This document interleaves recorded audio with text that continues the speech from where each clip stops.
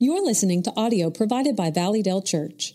To find more resources or to donate to this ministry, please check out valleydale.org. You know, I'm going to do more teaching than preaching today. Take your Bibles and go to 1 Timothy chapter 3. And then when you get to 1 Timothy chapter 3, go back to Luke chapter 2. Put a finger in each place. Thinking about the song we just sang, I dreamed all night of Dr. Criswell. For some reason, I just dreamed all night. Dr. Criswell used to say that everything in nature is in minor keys.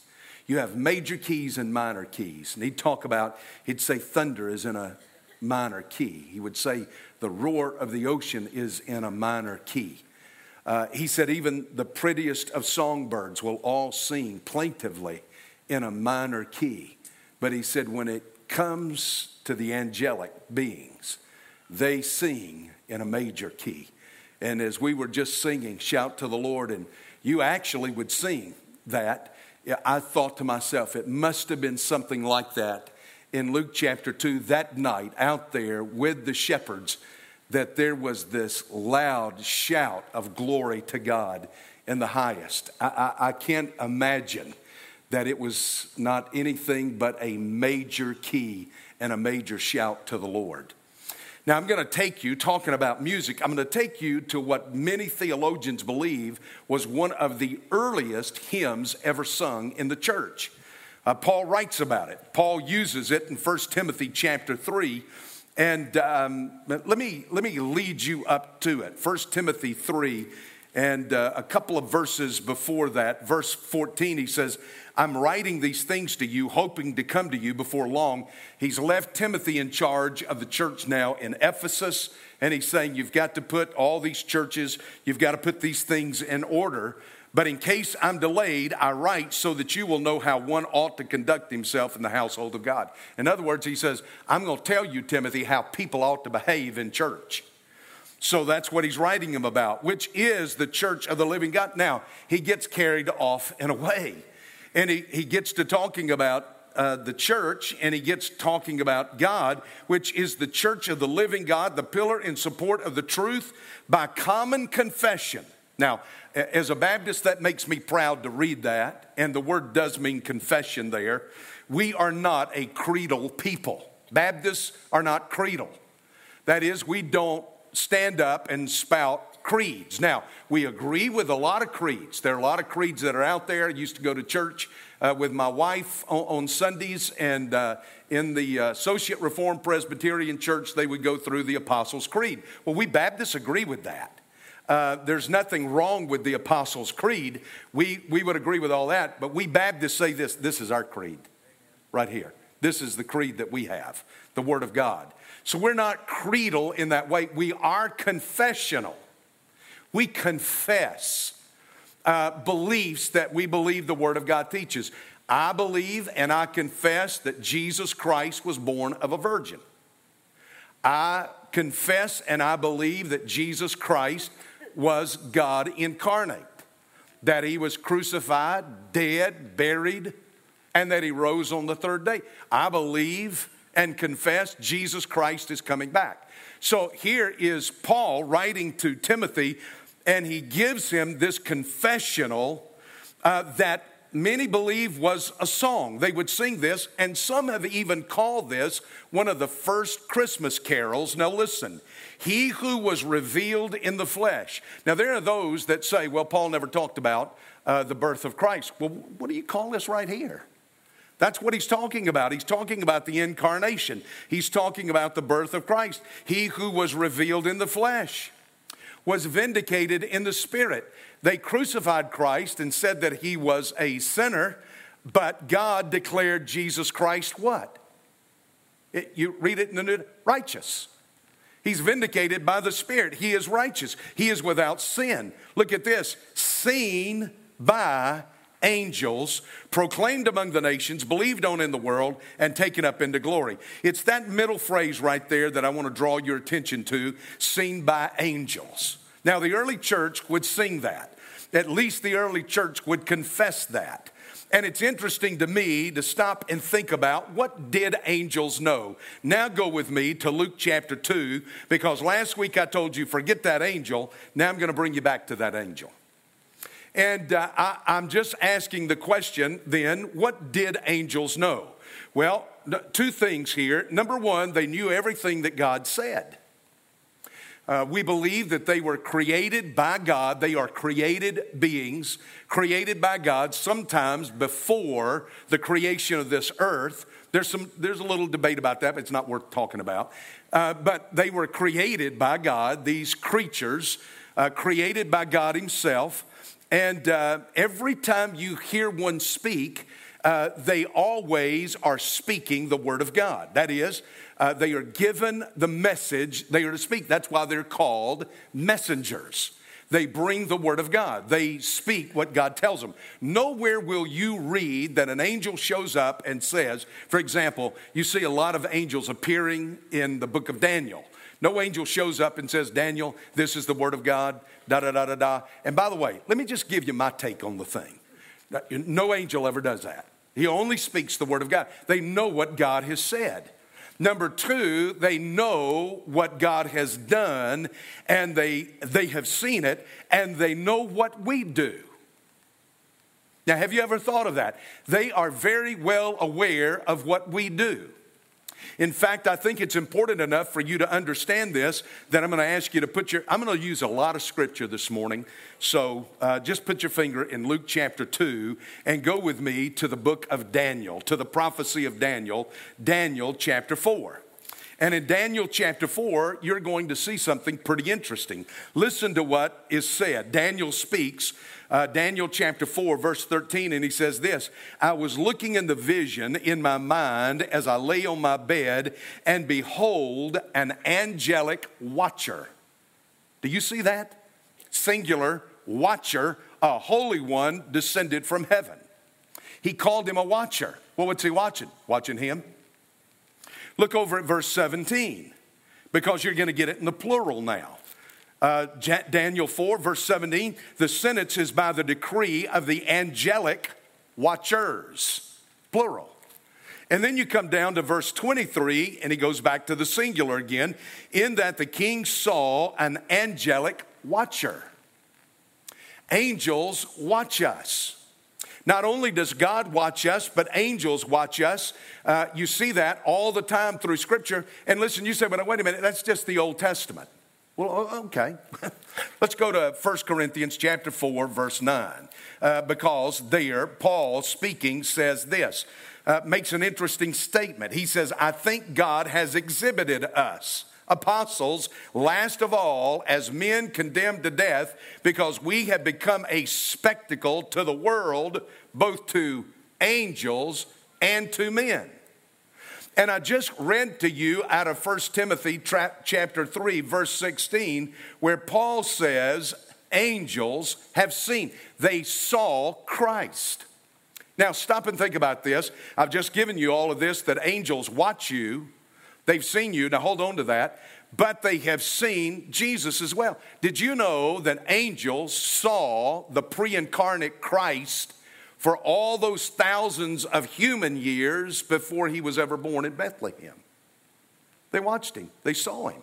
I started to go through some of that, but I don't have time. Just think about it for a moment. For long before Bethlehem was the birthplace of Christ, angels saw the pre-incarnate Jesus Christ. They saw him born in the manger. They saw him in the temple when his parents had lost him. Jesus was not lost. His parents had lost him. And they get back and they find him, and angels are watching him when he says to them, don't you know I must be about my Father's business? They watch him through his teenage years.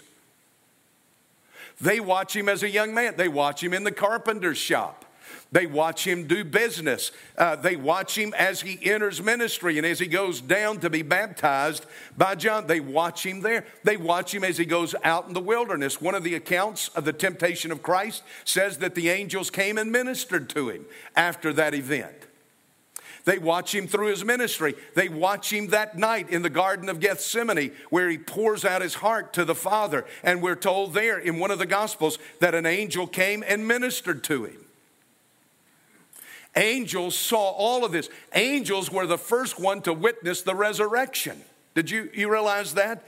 Not humans, but angels. They saw the resurrection of Jesus Christ. That's why in the Gospels, whenever people show up and they're angels at the tomb, they explain all that happened. How did they explain it? Because they had seen it.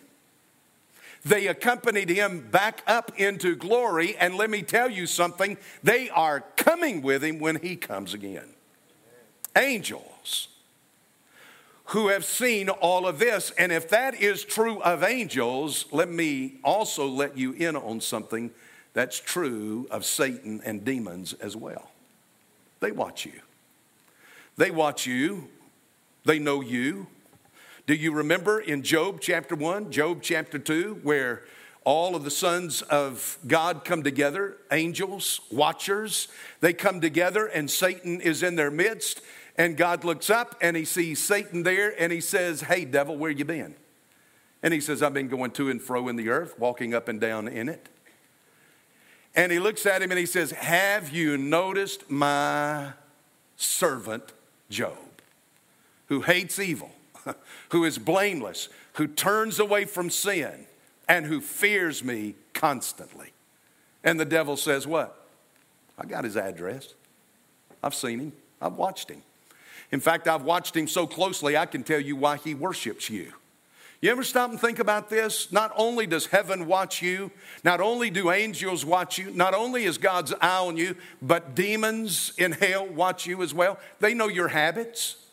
They know what you like, what you dislike. They know what depresses you. You know why? Listen, Satan has no wisdom, but Satan is incredibly crafty and he is incredibly clever. And both of those have the implication of being sinister as well. He studies you. He watches you. He knows you. He knows what excites you. Is it any surprise? Just think of the common temptation that comes into your life, whatever it may be. Is it any surprise that that common temptation in your life happens to show up at certain times? Why do you think that happens? Not just by chance, because the demonic world watches you. They know us. Angels know us. They watch us. Now, all of this is unexpected to us. You didn't expect to come in here, "Lord, this is the Sunday before Christmas, preacher. You're giving me nightmares, you know. What are you talking about here in all of this?" Well, we don't expect all of this, and that's because we're so human. We don't expect things out of God. Just watch what happens in Luke chapter 1 and chapter 2. You've got angels popping in and out of everything. Angel shows up here, angel shows up there. You go to chapter 1, and there is Zacharias, who is the old-aged husband of Elizabeth, and he is there in the temple, in the holy place of the temple, before the ark of incense, or before the altar of incense, and he's offering up sacrifice, this frankincense, this special blend of incense that you would offer up on that altar there in the holy place. And an angel just suddenly appears there to the right of the altar. Now the word literally means, ephiemi, it literally means just to appear, just to stand there. He steps out of nowhere into somewhere and he appears there, just suddenly. You come over in that same chapter and you've got this same angel who is going to appear now to Mary. In fact, look at what it says here. It's interesting how this is stated in Luke chapter 1 and verse 28. "And coming in," that's the angel. This angel sent by God to a city, Gabriel was the angel's name, in Galilee called Nazareth, to a virgin engaged to a man whose name was Joseph, of the descendants of David, and the virgin's name was Mary, and coming in. Now, where does he come from? We're not told. He just appears and he comes into a situation. He comes into a scene. He walks into her life out of the invisible. Same thing happens with Joseph. Now listen to this. Joseph, an angel appears to Joseph. He appears to Joseph in his dream.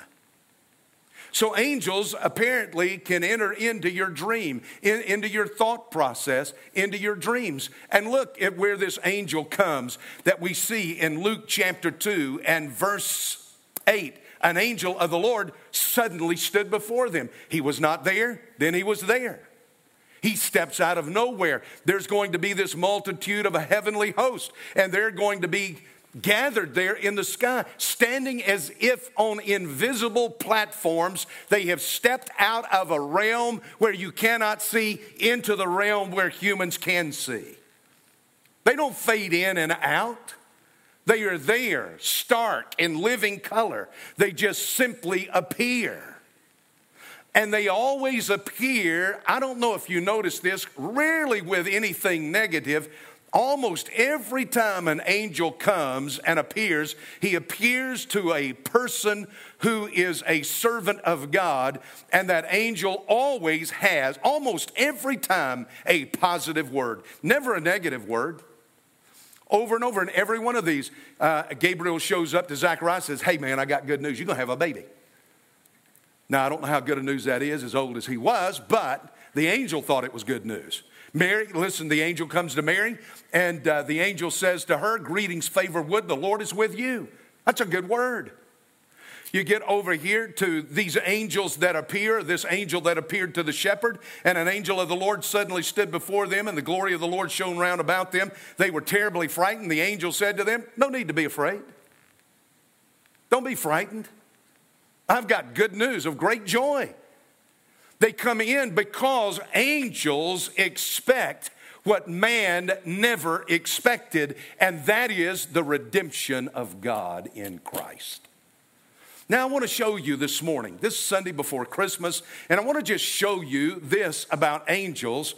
More than anything else this morning, I just want you to pick up on what God is saying through these angels. Number one, I want you to know and see this, that angels knew Christ was the Lamb of God. They knew that. Now, this whole thing to me is fascinating. It's not just fascinating this time of year. It's fascinating every time I think about it. One of my favorite places to go is to Bethlehem. It's a little difficult. It's in Palestinian territory today. You have to change buses and change guides, and you have to go through all kind of stuff and show your passport, and you're going into Palestinian territory. But I love to go there, and I usually get in there, and we've got a Palestinian guide, and he takes the group off, and I usually take Debbie, and Debbie and I will just walk out to the hillside and go off. We did this the last time we were there. We just kind of go off out there and we talk about, and we just look at it. It's beautiful. I love those fields and those hills outside of Jerusalem that's known as Bethlehem. Sheep, you just watch the shepherds move up and down in that valley. There's several little valleys that run through there. You just watch them as they go up and back and forth. And you think about the fact that Jesus Christ was born in the midst of a bunch of sheep and in the midst of a bunch of shepherds and in a place that was known for its sheep. Now, it's known, and I shared with you last week, that all of these sheep in Bethlehem belonged to the priests. They were all owned by the priests. The priests owned this whole thing. And if the sheep belonged to the priests, the shepherds did too. They were employed by the priests in Jerusalem. The priests in Jerusalem hired them. In fact, they ran a school down there, and they would send young priests down there for a period of time to learn how to look at a sheep or a lamb and determine, is this a lamb that can be sacrificed? Is this a lamb that is without spot or blemish? What lambs are acceptable, what lambs are not acceptable. And so they were in and out and worked with these shepherds that they hired to keep the sheep that they owned. And all of those sheep there would go up to Jerusalem, and they would go up to Jerusalem for this purpose. They would be sacrificed. You find that all the way from the very beginning of the Word of God, that these sheep were here to be sacrificed. And let me just take you back to Genesis chapter 3 for just a moment. You remember Genesis chapter 3 where God comes and here's the serpent, and man has rebelled and he's sinned, and he goes off and he hides from God because he figures out that he's naked. He sees himself as he really is. And we're told in Genesis chapter 3 verse 21, the Lord God made garments of skin for Adam and his wife, and he clothed them. Now what did he make that garment out of? I don't know. We're not told. So now I'm as right as anybody else. I think it was the skin of a lamb. I think he covered them in the skin of a lamb. I don't think he covered them in cowhide. I don't think he covered them in the skin of a lion, not a noble lion on the back of sinful man. I just don't think so. I think it was a lamb. And then we're introduced and that's talked about here in just a few more verses in Genesis chapter 4. Listen to what it says about Abel. The son of Adam and Eve. Abel was a keeper of flocks. He kept flocks.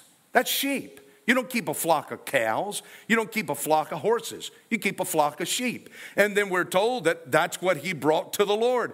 On his part, Abel on his part brought of the firstlings of the flock and of their fat portions. That's what he brought to the Lord to sacrifice. Why did he keep sheep? Maybe for the wool, but more than anything else, I'm convinced he kept them in order to bring them as a sacrifice to God. From the very opening chapters of the Word of God, sheep are being offered up as a sacrifice. They become a picture of what is going to happen to the Messiah when he comes. Get on over to Exodus chapter 12. Y'all just looking at me. Look at your Bible. Look at Exodus chapter 12. The Lord comes to Moses and he says this. He says, you tell the people, get a lamb, a yearling, about a year of age. You get a lamb and you take that lamb and you bring it in the house and you keep it for 4 days. Now, why in the world did God tell Moses to do that? Why did they have to go get a lamb and keep it in the house for 4 days? Because it was just long enough for that family to get attached to that lamb. My wife knows if she gets a dog and she brings it in that house, that inside of 4 days, she's going to be attached to it. I'm willing to sacrifice the thing, but she'll be attached to it. And that's exactly what they did. They brought it in and God said, at twilight on that 4th day, you slaughter that lamb. Don't you know how it hurt that family to do that? After they had played with that thing and fed that thing, and that thing would nuzzle up to them at night, there they would sacrifice that lamb, and God said they were to eat the meat. And he said, all of the lamb that is left over, you burn it completely up. Every bit of it, you burn it up. It is to be offered up as a total sacrifice to me. And then you take that blood and you paint that blood over the top of your door and down the posts of the door. And that's what these shepherds understood and the people knew. And the priests knew that all of these sheep there in Bethlehem would eventually find their way up. Everything that was born there in those shepherds' field would find its way up there to Jerusalem. Just like that Lamb of God that was born and placed in the manger, there in that place, in the midst of all of these lambs, that lamb too would go up to Jerusalem one day, and his blood would be painted on a bar, across and down, a cross, and that would become the doorway into which you and I could enter eternity. The angels knew that. They understood that. They knew that Jesus Christ was born the Lamb of God. Now let me show you a second thing. And the second thing is this, is that angels knew that Jesus would be a shepherd. They knew that he was not only the Lamb of God, but let me get back over here to Luke. And you're reading this about these shepherds. In the same region, there were some shepherds staying out in the fields, keeping watch over their flock by night. Now, why were they keeping watch over their flock by night? Because that's what shepherds do. Now, just tuck that thought in verse 8 away for a moment, and let me show you who else appears in this Christmas story. If you look back up, chapter 2, verse 1, it says, in those days a decree went out from Caesar Augustus. I don't know how much you know about Caesar Augustus, but his name was Octavius before he became Caesar Augustus. If you recall in history, when they killed Julius Caesar, by the way, Octavius was the adopted nephew of Julius Caesar. And when Brutus and Cassius and the others had killed Julius Caesar, Brutus and Cassius fled. They fled out to Greece, by the way. They fled to Greece. Well, there were three men that came together. Octavius was one, naturally being the nephew of Julius Caesar, the adopted nephew. Mark Antony, who loved Julius Caesar, was close to him. He came forward. And then a guy by the name, another general by the name of Lepidus. Those three men became the triumvirate of Rome. That is, they became the rulers of Rome in the death of Julius Caesar. And those three men put together several Roman legions and chased them over across the ancient world into the plains of Philippi. Now, if we get to go to Greece, I'm going to take you there and I'm going to show you where Mark Antony, Octavius was there, but he was such a wimp. He's in the tent sick. Mark Antony, that's a man's man. Richard Burton is a man's man. He takes the armies and he goes out and he defeats Cassius and Brutus, and they kill them. And these three men rise up to take on the ownership of Rome. Well, Octavius is the most brilliant of the three. He does away with Lepidus, who's an older man. He does him in, and then he catches up with Mark Antony, whose mind is on Elizabeth Taylor. And so, he goes and he kills him. They put him to death. They kill Mark Antony. And so there he is. Octavius gets all of it. He is the administrative genius that puts Rome together.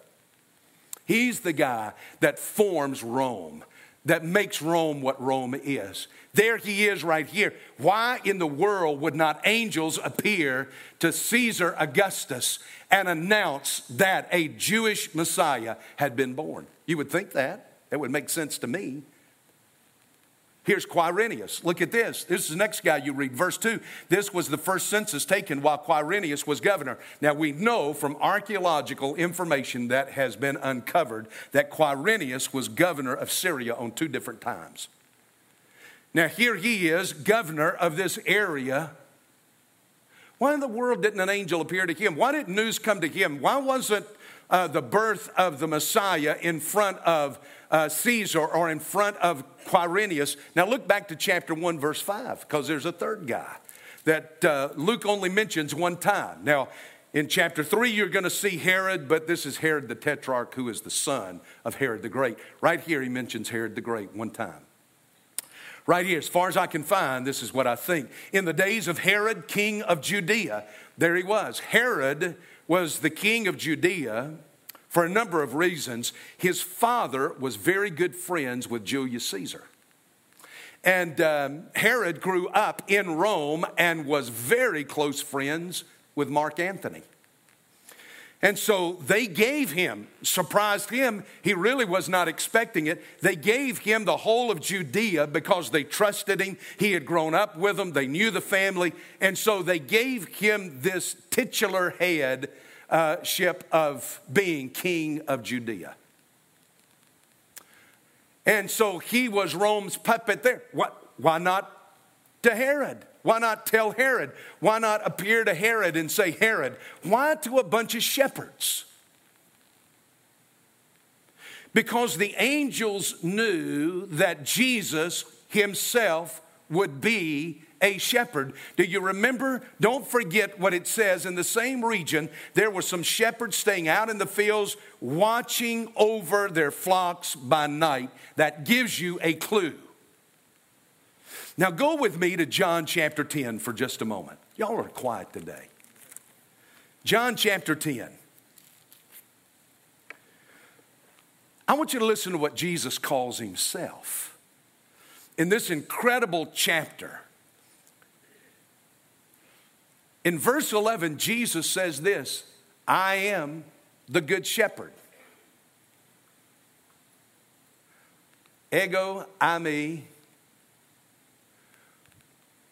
poime, ho kalos. And then it comes back and says, hokalos, hopoime. I am the good shepherd. The good shepherd. Jesus says that of himself. He says it twice. I am the good shepherd. The good shepherd does what? He lays down his life for his sheep. Now look at what he says in verse 12. He who is a hired hand and not a shepherd, who is not the owner of the sheep, sees the wolf coming, and he leaves the sheep and he flees, and the wolf snatches them and scatters them. He flees because he's a hired hand. He's not concerned. He doesn't have a shepherd's heart. And so he comes now in verse 14, he's going to say it a third time. I am the good shepherd. And I know my own, and my own know me, even as the Father knows me. And I know the Father, and I lay my life down for the sheep. That's twice he said that. I have other sheep which are not of this fold. I must bring them also. They will hear my voice. They will become one flock with one shepherd. And this reason for the Father loves me, because I laid down, fourth time, I laid down my life so that I may take it up again. No one has taken it away from me. I lay it down on my own initiative. I have the authority to lay it down. I have the authority to take it up again. This commandment I received from my Father. At that precise moment on Calvary, when Jesus Christ breathed his last, it was not the devil who did that. It was Jesus who said, I choose to die now. It was his authority. He's the creator of life, the giver of life, the sustainer of life, the author of life. I choose to die now. And in that tomb on that first Sunday morning, he says, I choose to pick it back up again. I'm going to tell you right now, son, I could go off. Amen. He says, this is who I am. Now listen, why in the world do you think the Holy Spirit put in this story Herod, Caesar Augustus, Quirinius? We all think, well, he's pinpointing time. He's not pinpointing time. He's pinpointing the fact that God's Messiah would never rule like Caesar or Quirinius or Herod, but that his ruler would be a shepherd. He cares for his sheep. Do you understand Jesus cares for you? Do you understand? Do you know that he laid his life down for you? Who else has done that? No one. He laid his life down for you, and by his own power, he picked his life back up. Listen, he could have in spirit form just gone on to the Father. But he came back, and bodily he was resurrected, so that one day when you lie down in death, your body will rise and be a body like Christ. He's a shepherd. He's not a tyrant. He's not an iron-fisted dictator like you see in history. The angels knew that when God's Son would come, he would be a shepherd. But let me show you one last thing. And the last thing is this. Angels knew that all along he was the King of angels. Now, you're not going to find that title here, but you see everything about it. Look at what the angels say. Look at the nouns they use when they describe Jesus. I'm back in Luke chapter 1, verse 32. He will be great. He will be called the Son of the Most High. This is Gabriel giving this to Mary. He will be called the Son of the Most High. The Lord God will give him the throne of his father David. He's called the Son of David. He is called the Son of the Most High. He is the Lord. You come in chapter 2 when this angel appears to these shepherds, and listen to what he says to them. For today in the city of David there is born for you. He's called a Savior. He is Christos, the anointed one, the Adonai, the Master. You begin to look through Scripture when angels speak and look at how they speak of the Lord Jesus Christ.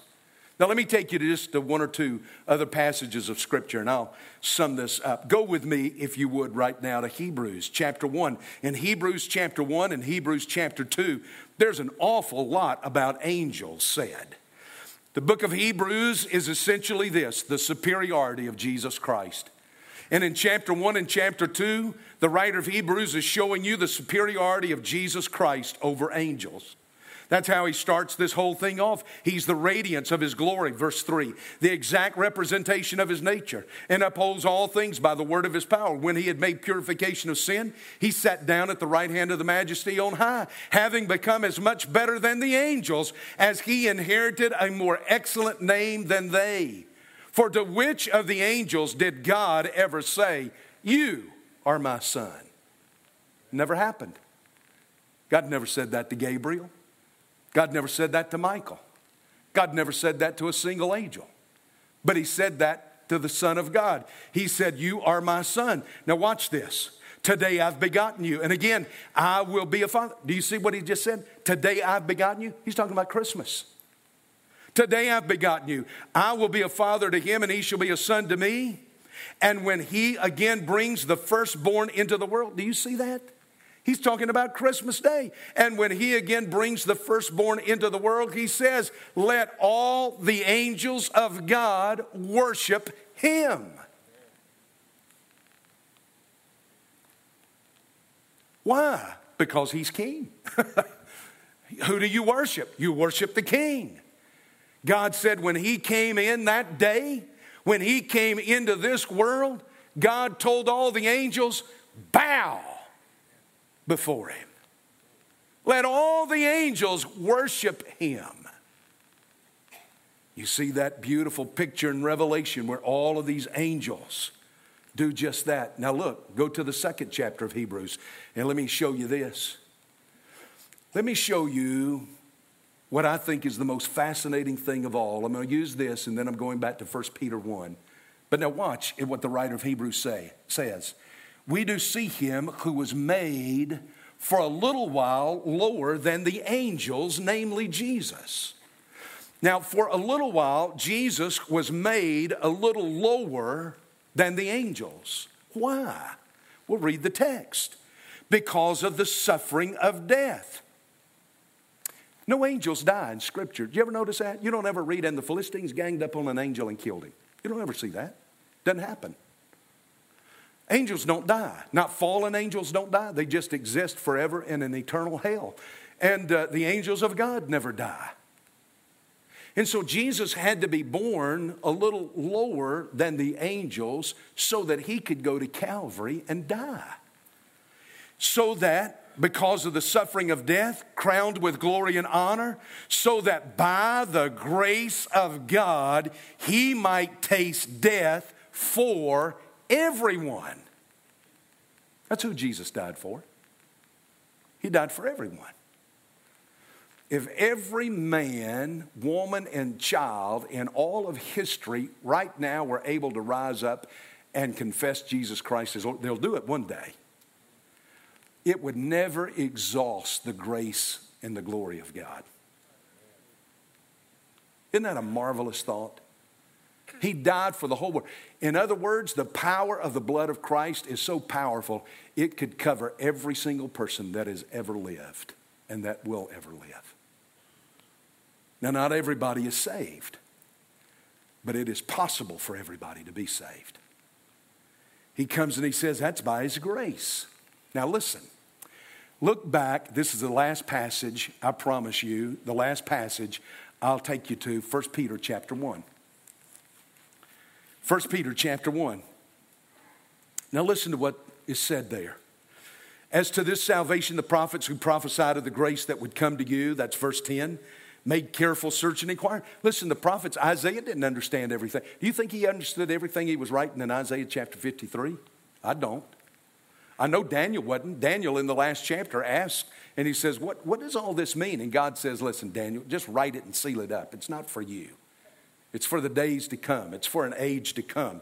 Listen to what it said. They made careful search and inquiry, seeking to know the person or the time, the Spirit of Christ within them. Do you want to know, do I believe this is inspired? Yes. Why? Because it was the Spirit of Christ within these men who inspired them to write this book.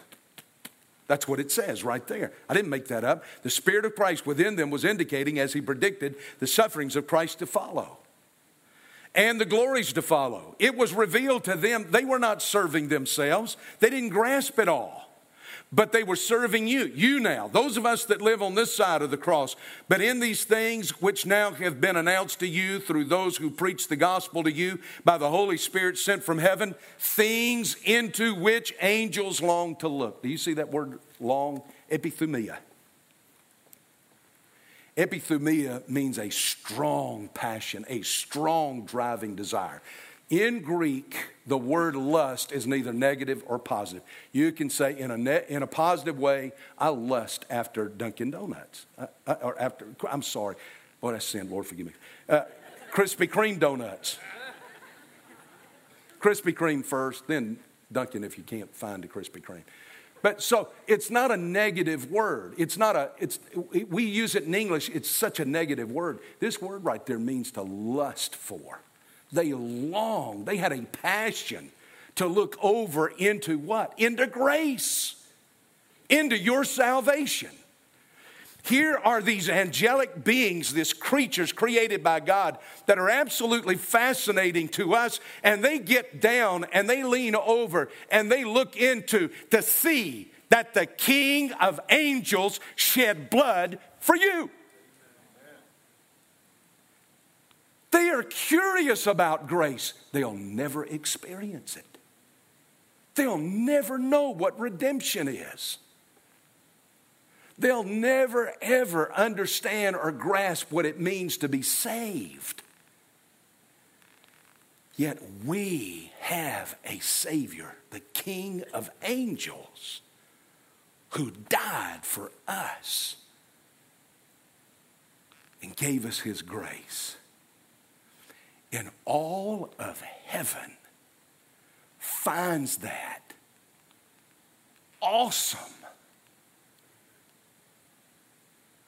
How in the world could we do less than absolutely adore him?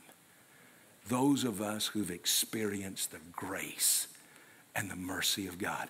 If the angels fall down on their knees, who will never know salvation's story, what in the world should we do? Let's stand and pray about it. How about you this morning to come and say, I'm willing to follow my Christ who loves me so that wherever he leads, I'll go. How about you? You ever stop to think of the great love of God that he has for you? That the created beings in another world and a different dimension look at you and can never understand, how did our King die for a man or a woman who had rebelled against him? What kind of love? What kind of mercy? What kind of grace? That's the story of Christmas. What about you this morning? Would you come and publicly say, I'm here to follow Jesus Christ. I'm giving my life to him. I'm putting my trust and my faith in him. Others of you need to come and join this church and say, we want to be a part of this fellowship. God is feeding us here. He's led us here. Now we need to be actively involved in the life of the body of Christ here. Some of you young people this morning, that's the greatest story you will ever hear. God's been speaking to your heart. And you know down on the inside, God's calling. In some way, God's calling you to some kind of ministry. Why not surrender this day? Father, I just thank you for what the angels knew and what the angels saw and how the angels worship. And Lord, I look at myself experiencing what no angel will ever experience. Father, I ask, how could I not worship every day, the God who loved me so? Oh, Father, I pray, Father, that you would be honored with our response. And I pray it in Jesus' name. Kirkwood's going to lead you in a hymn. You know it by heart. Sing it with him and come as God speaks. Thank you for listening to this recording from Valleydale Church. To find more or to connect with us about what you just heard, check us out at valleydale.org.